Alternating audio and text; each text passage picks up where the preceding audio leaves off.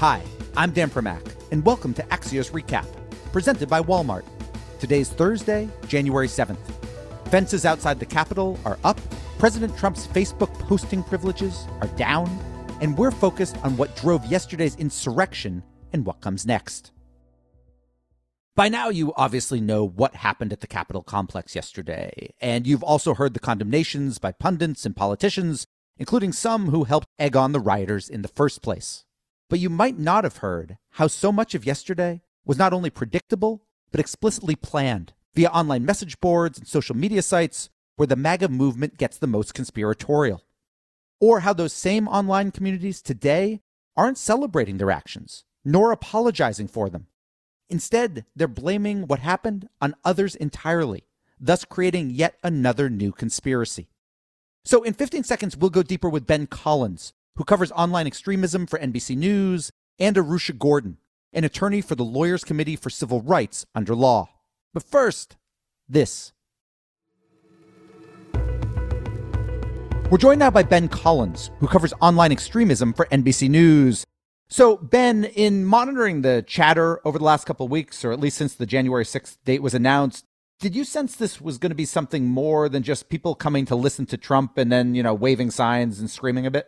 Yeah, this is the most organized rally since Charlottesville, at least. Actually, probably more so than Charlottesville. For the last month on forums like The Donald, which is a big online Trump forum, 4chan, 8kun, all the big extremist forums, they circled January 6th on their calendar, and they said that's the day that Donald Trump is going to cross the Rubicon, which is a Julius Caesar reference to basically kickstarting a civil war, declaring a dictatorship.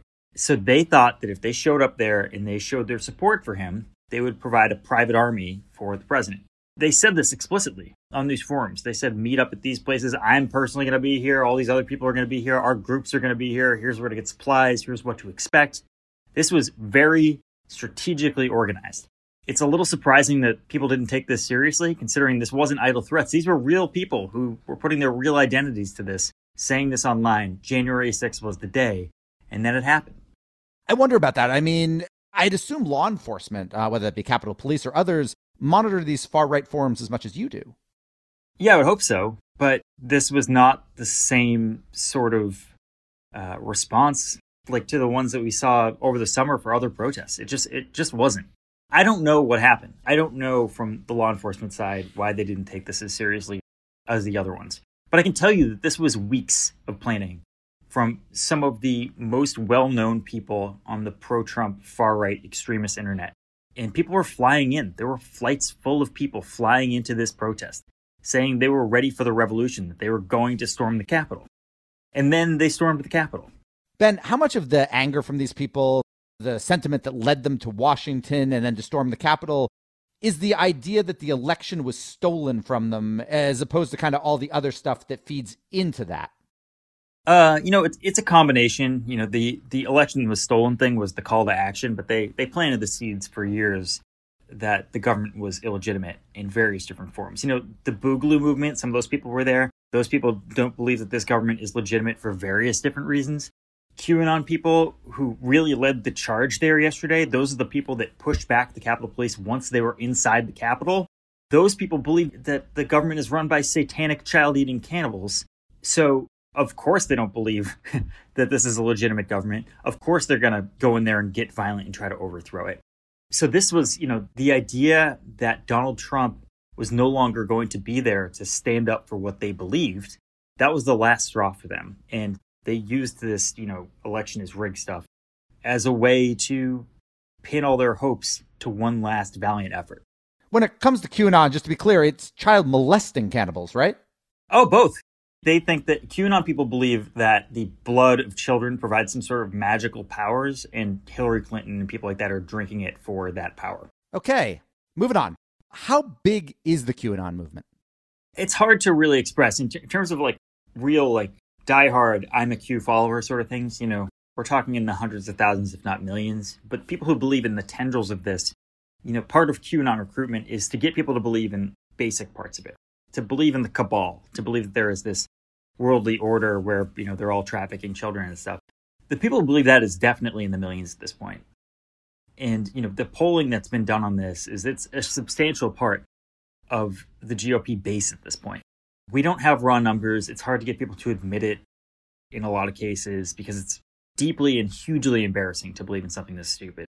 But a lot of people do because they have been inundated with this by recruitment patterns on Facebook, Twitter, and Instagram over the last year, not from traditional places, not just from pro-Trump forums, but from wellness spaces and religious groups on Facebook. It's an enormous problem in this country. This is an extremist group that has taken over various different portions of the populace, and we haven't taken it seriously because it sounds so stupid, but it's real. Ben, in the aftermath of yesterday, what are you seeing on these same forums? I know there's been at least some talk that these weren't really MAGA people. This was Antifa. Yeah, first of all, that's not true. It wasn't Antifa. We know the people who stormed the Capitol. Like, we've seen them over and over at these Trump rallies throughout the years. You know, there was a guy on the dais of the Senate who's known as the QAnon shaman. He goes to Trump rallies dressed with like a pelt on. These people took credit and then afterwards tried to blame Antifa. It's wild. Some of the same people who are in Nancy Pelosi's office are blaming Antifa today. There's just no proof of that. There is a debunked article that said some of these people were Antifa. They weren't. Those were known actors who fought against Antifa.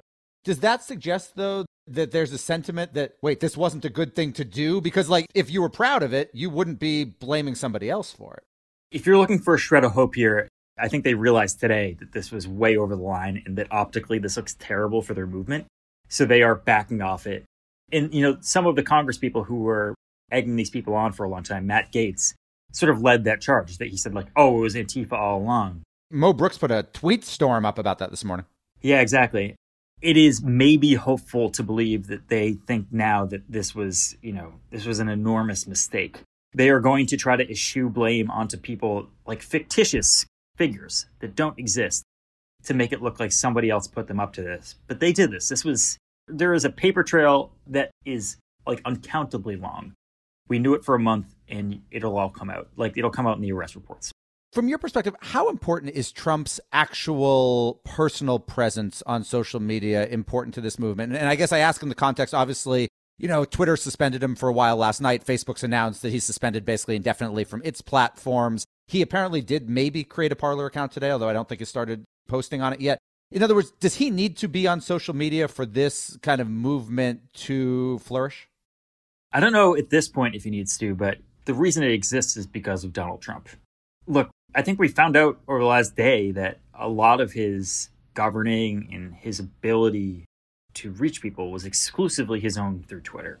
And now that is shut off. That's effectively gone. And he did egg this on. He said that January 6th was going to be wild and for everybody to come, all of his supporters to come. And then at the rally, he said, let's, go march to the Capitol. I'll be there. Of course, he didn't go, but he said, go march on the Capitol. This was a Donald Trump-fueled phenomenon. He incited this, and, while there are other people who were saying much louder things and more specific things about storming the Capitol, he was the one who gave them the idea to do it on this day. Ben, final question for you. You tweeted out the following a little while ago. You said, at some point this week, we're going to have to talk about how we get out of this mess. It's going to take empathy, compassionate engagement with people in your life who fell down a rabbit hole, and a crackdown on people who push fear and lies for profit. Can you unpack that a little bit? How do we start getting out of this mess? The hard part will be talking to our friends and family who are deep down this rabbit hole. Everybody knows somebody at this point who thinks some truly ludicrous thing, and you don't want to engage with them because you think that they'll get out to the other side eventually. And they might, but it's time to bring them home. It's not their fault. They were afraid. The pandemic is happening. Maybe they lost their job. Maybe they lost their family members. And I don't blame them for being afraid and looking for really quick and easy answers. We can blame the people who are selling those answers for, trying to sell pills on the internet, trying to get people to donate to their Patreon, trying to get people to donate to their campaign. Those are the people we can blame, and we can talk about that later. But right now, it's time to actually go back to people on Facebook and their friends and their family and who are hearing stuff, at the dinner table and say, hey, actually, enough's enough. It's time to come home. We love you, but we got to live in reality together from now on. Thank you to Ben Collins, whose reporting you can all read on NBCnews.com. Welcome back. One of the most important things to remember about yesterday is that it's not the first time there's been right-wing, conspiracy-fueled violence in Trump's America. To dig into that deeper, we wanted to speak with Arusha Gordon, an attorney with the Lawyers Committee for Civil Rights under law, and she's also the lead attorney on its lawsuit against the Proud Boys on behalf of the Metropolitan AME Church in Washington, D.C. What exactly are you suing the Proud Boys for? We filed a lawsuit on Monday against the Proud Boys for violence they perpetrated the previous time they were in D.C. on December 12th to, again, protest the election results. The night of December 12th, they rampaged through the city, and as part of a pattern of other violent attacks, they destroyed a BLM sign belonging to our client, who is a historic Black church. And so we brought suit in D.C. Superior Court on Monday. There are criminal charges related to the same kind of violent vandalism. And actually, right after we filed our civil suit, Enrique Tarrio, who is the chairman of the Proud Boys, was arrested by D.C. When you look at what happened yesterday, there were only a handful, a dozen or so arrests yesterday. Do you expect that there is going to be a large list of charges that come from what we saw at the Capitol? Yeah, I think there are any number of potential legal claims, both on the criminal side as well as the civil side, that can and hopefully will be brought against those who participated in yesterday's rampage. On the civil side, there are laws that protect people in these types of situations. So there's something called the KKK Act, which is Section 1985, which addresses conspiracies to violate civil rights. So that's, for instance, something that might be at issue here. Who would bring that suit? People who were physically inside the Capitol yesterday? Yeah, that could be one potential person or type of person who could bring a suit such as that. Just based on what you know of the Proud Boys, but other groups similar to them, are you surprised by what we saw yesterday? Not the convening for kind of the rally, but what came after? Absolutely not. Following these groups, there was no surprise that January 6th was going to see this type of violence. Proud Boy members were sharing their itineraries, their airplane bookings. It was very well organized, and so it was not a surprise at all. Is the work you're doing, is the ultimate goal to establish the Proud Boys and other groups like that as domestic terrorist groups? I think the end game is really to send a message to deter others thinking of engaging in this type of violence. Previously, the Lawyers Committee for Civil Rights under law, as well as other civil rights groups, sued neo-Nazi Andrew Anglin, who has fallen out. He's not quite as prominent as he was. And that's in part because due to our lawsuits and other lawsuits against him, he's really had to go into hiding. And so what we saw yesterday is that Enrique Tarrio, the chairman of the Proud Boys, couldn't be at the protests himself because he was barred from D.C. on Tuesday by a D.C. judge. And so these lawsuits really, aim to undermine these groups, hopefully so that they are prevented from participating in this type of action in the future. Final question for you. I just want to go back to something a little earlier. You said it was no surprise to you what happened yesterday. It did seem to surprise the Capitol Police. Why do you think that they seemed so unprepared? And even in the statement they finally released today, which took, 18 hours to release, they talk about how they were prepared for a First Amendment protest, nothing beyond that.